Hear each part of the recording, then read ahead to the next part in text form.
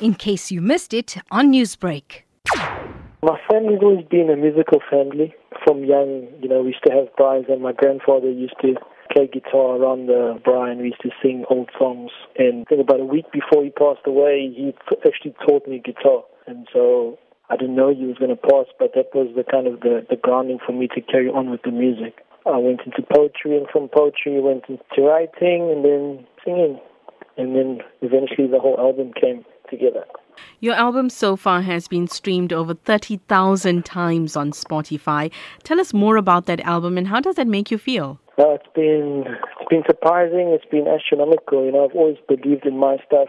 I had a story that I wanted to tell, and it looks like people gravitated or related to the story in their own lives by the story that I told between those 10 tracks. And it's just been amazing to have people messaging me and saying how much the music has changed their life for the better by just listening to the album from front to back. How do you describe your sound? It's very hard to put me in a category because, it's a fusion, I would say, of fundamentally hip-hop, and then it's taking bits of pop, taking bits of jazz into it as well. So it's a fusion of hip-hop, pop and jazz also. You're an upcoming artist. You're doing phenomenally well. What can be your advice to other upcoming artists who are finding challenges in the music industry? I would say, always have something behind you as well. I made sure that I got my degree as well behind me, and I focused on the music as a passion as well.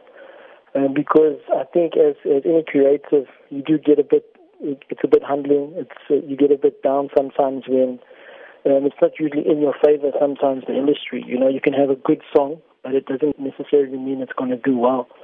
And so if you have something behind you in terms of a degree just on the side as well, it will help you to focus on your love and passion. And sometimes when your passion becomes your occupation, you sometimes lose heart in it. But when you can use it as an escape, it becomes very liberating and something that you keep enjoying. Newsbreak, Lotus FM, powered by SABC News.